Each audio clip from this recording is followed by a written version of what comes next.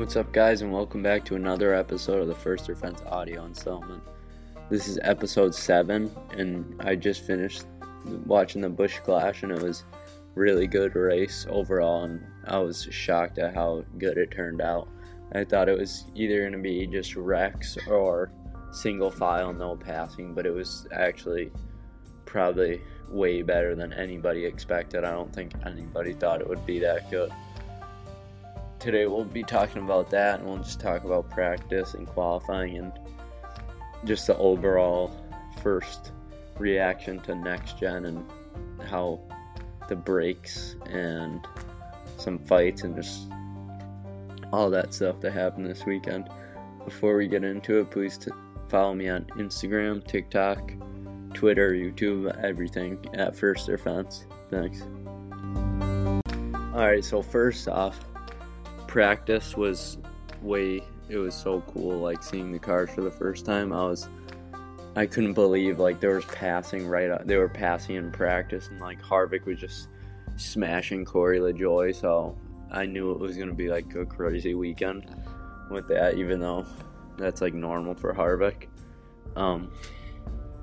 I think qualifying kind of sucked for the first few guys because they had to clear off the track basically for the it was based off of points from the year before. So like Kurt Busch, for example, had 0 because that's a brand new team, his car. So he had to qualify first, and the track was slick, and he had no grip and had a horrible qualifying time. And then I think like Corey LaJoie and a few other drivers had to do the same thing, and they had horrible qualifying times too. But then Busch came out and qualified on pole. I don't think he was the fastest car out there, but I think he just had the most consistent lap times, and that's why he was able to just go out there and get like a really good lap first try. You could tell Reddick was really fast the whole weekend, and he proved that by leading like the first 51 laps or whatever in the race. Watching like the coverage of the practice and the qualifying was good. I liked it. It was definitely makes you like remember how good practice and qualifying is, and since we've barely had it for the last few year or two with COVID, even though we had a few practices last year. As for the LCQs, the first few were really uneventful. Like Busch just got a restart in his, and on the start he just shot ahead and just had a huge gap, and no one could really catch him. Suarez followed behind him. Hamlin kind of struggled, and Blaney ended up moving. I think Stenhouse and Hamlin went back and forth, and then Blaney ended up moving Hamlin out of the way and coming in fourth. So Busch and them advanced. In Heat 2, it was the same as Reddick. Pretty much did the same thing as Kyle Busch. Got a good start and just carried speed and pulled away.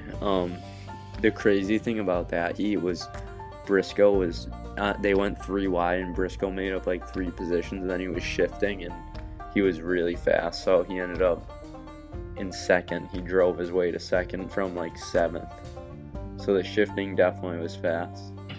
Haley and Elliott were leading in Heat 3. Elliott, it was weird, he took the outside, which was fine because he had to, but he like stayed out there and thought he could hold that, and he didn't fall in line behind Bell or Byron until later, which he could have got freight trained on the outside and lost tons of positions, but luckily he finished 4th.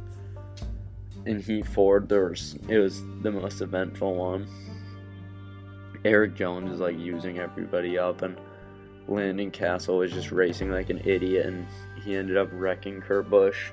Or no, I think he was like using up Kurt Busch, and then Kurt Busch wrecked him, and he hit Cindric. But I thought Castle kind of deserved it. I don't think Cindric did, but Kurt Busch didn't end up making it, so he got sent to the LCQ, and Larson, Logano, and that one just kind of held the lead like the others, and Eric Jones and McDowell managed to transfer. The first LCQ was pretty uneventful. Harvick and Hamlin kind of just ran away. It took Harvick a little bit of work to get up there, but he had a fast car, and Chastain was up there but just faded, and then AJ Allmendinger had a really fast car, you could tell.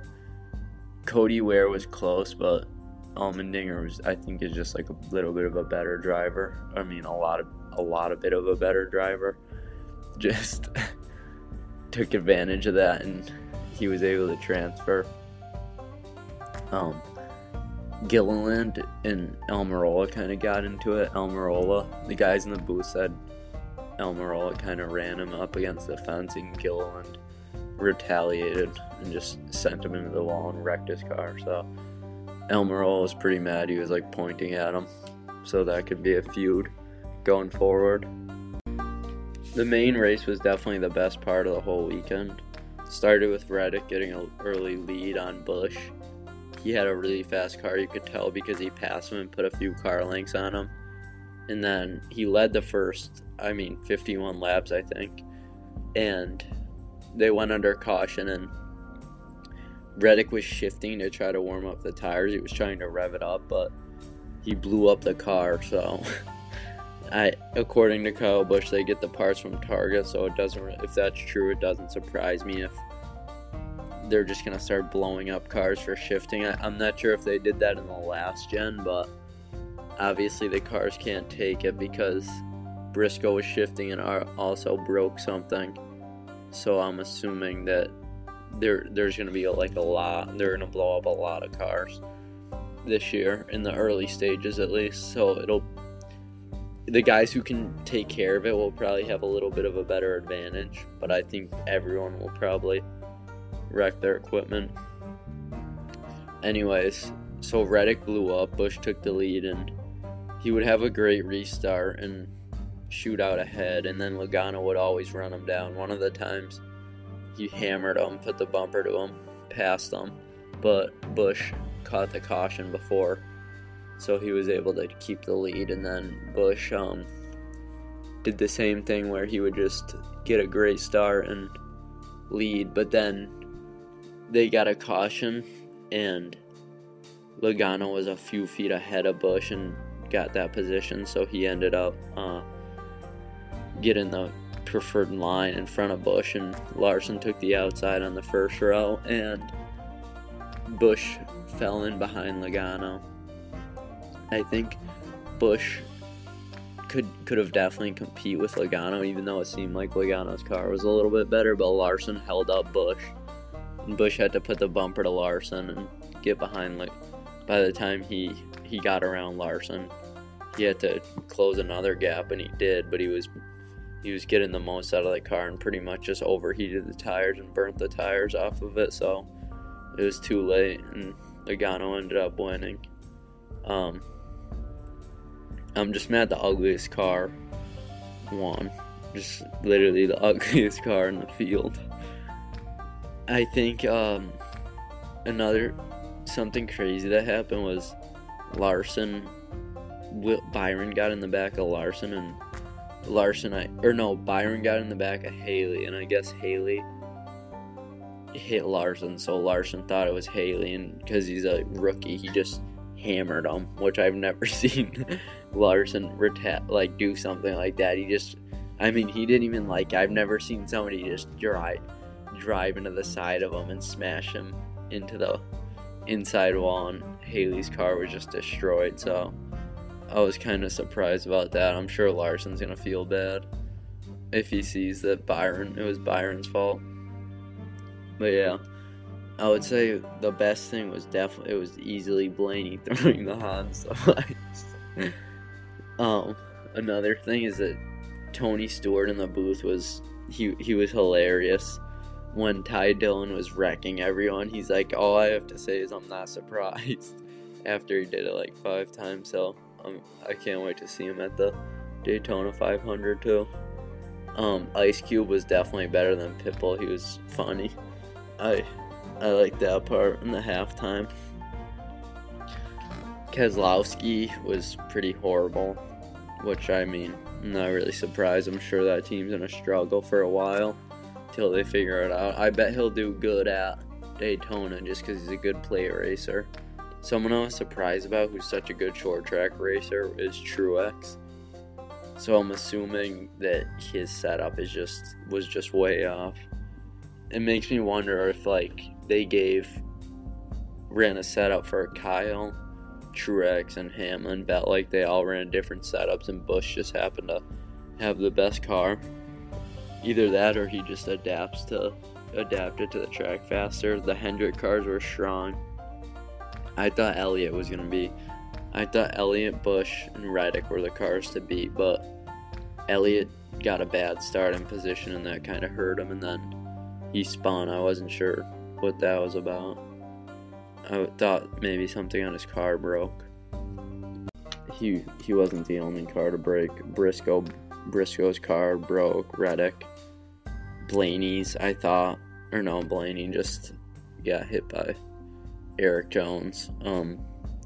There was a few other drivers who some of them lost power, some of them lost steering. There was a whole bunch of things. So, I think part of it is that they're on that little track, beating the cars up. But the other thing is that it's a brand new car. I think something that was awesome is that I don't think a single person cut a tire, which last year, the whole field would have cut tires because of the steel body. So if they can hit each other like that, then that's going to be sick for Bristol and Martinsville, where they won't be cutting tires. They'll just be bumping each other any chance they get. So yeah, overall, I think the next gen is, it's alright, considering if we didn't have to worry about all those breaks that were happening. I think it was really good. They raced good. It was surprising how good it was, especially for the first car.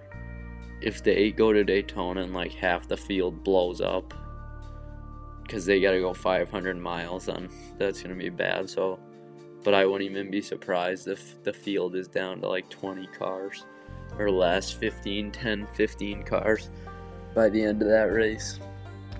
They blew some cars up in practice too, so we'll see.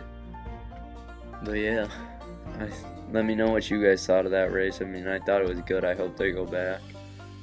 I hope they at least go back to another venue like that. If they could put a track, maybe in a baseball. I don't know how much room they needed to build that track, but I hope they do something similar. And if that was the first one and they can improve, I bet it'll be even better next time. But yeah, that's gonna do it for today's podcast. We got about 2 weeks we have a week, and they'll be practicing at Daytona Tuesday, so we'll have something to watch. But we got 2 weeks until they race at the Daytona 500, so the season's here. And yeah, hope you guys like this episode. Please follow me on my other socials, Instagram, YouTube, all at First Defense. I'll make a YouTube video too to go along with this if you prefer that. Hope you like it. Come back next time. See ya.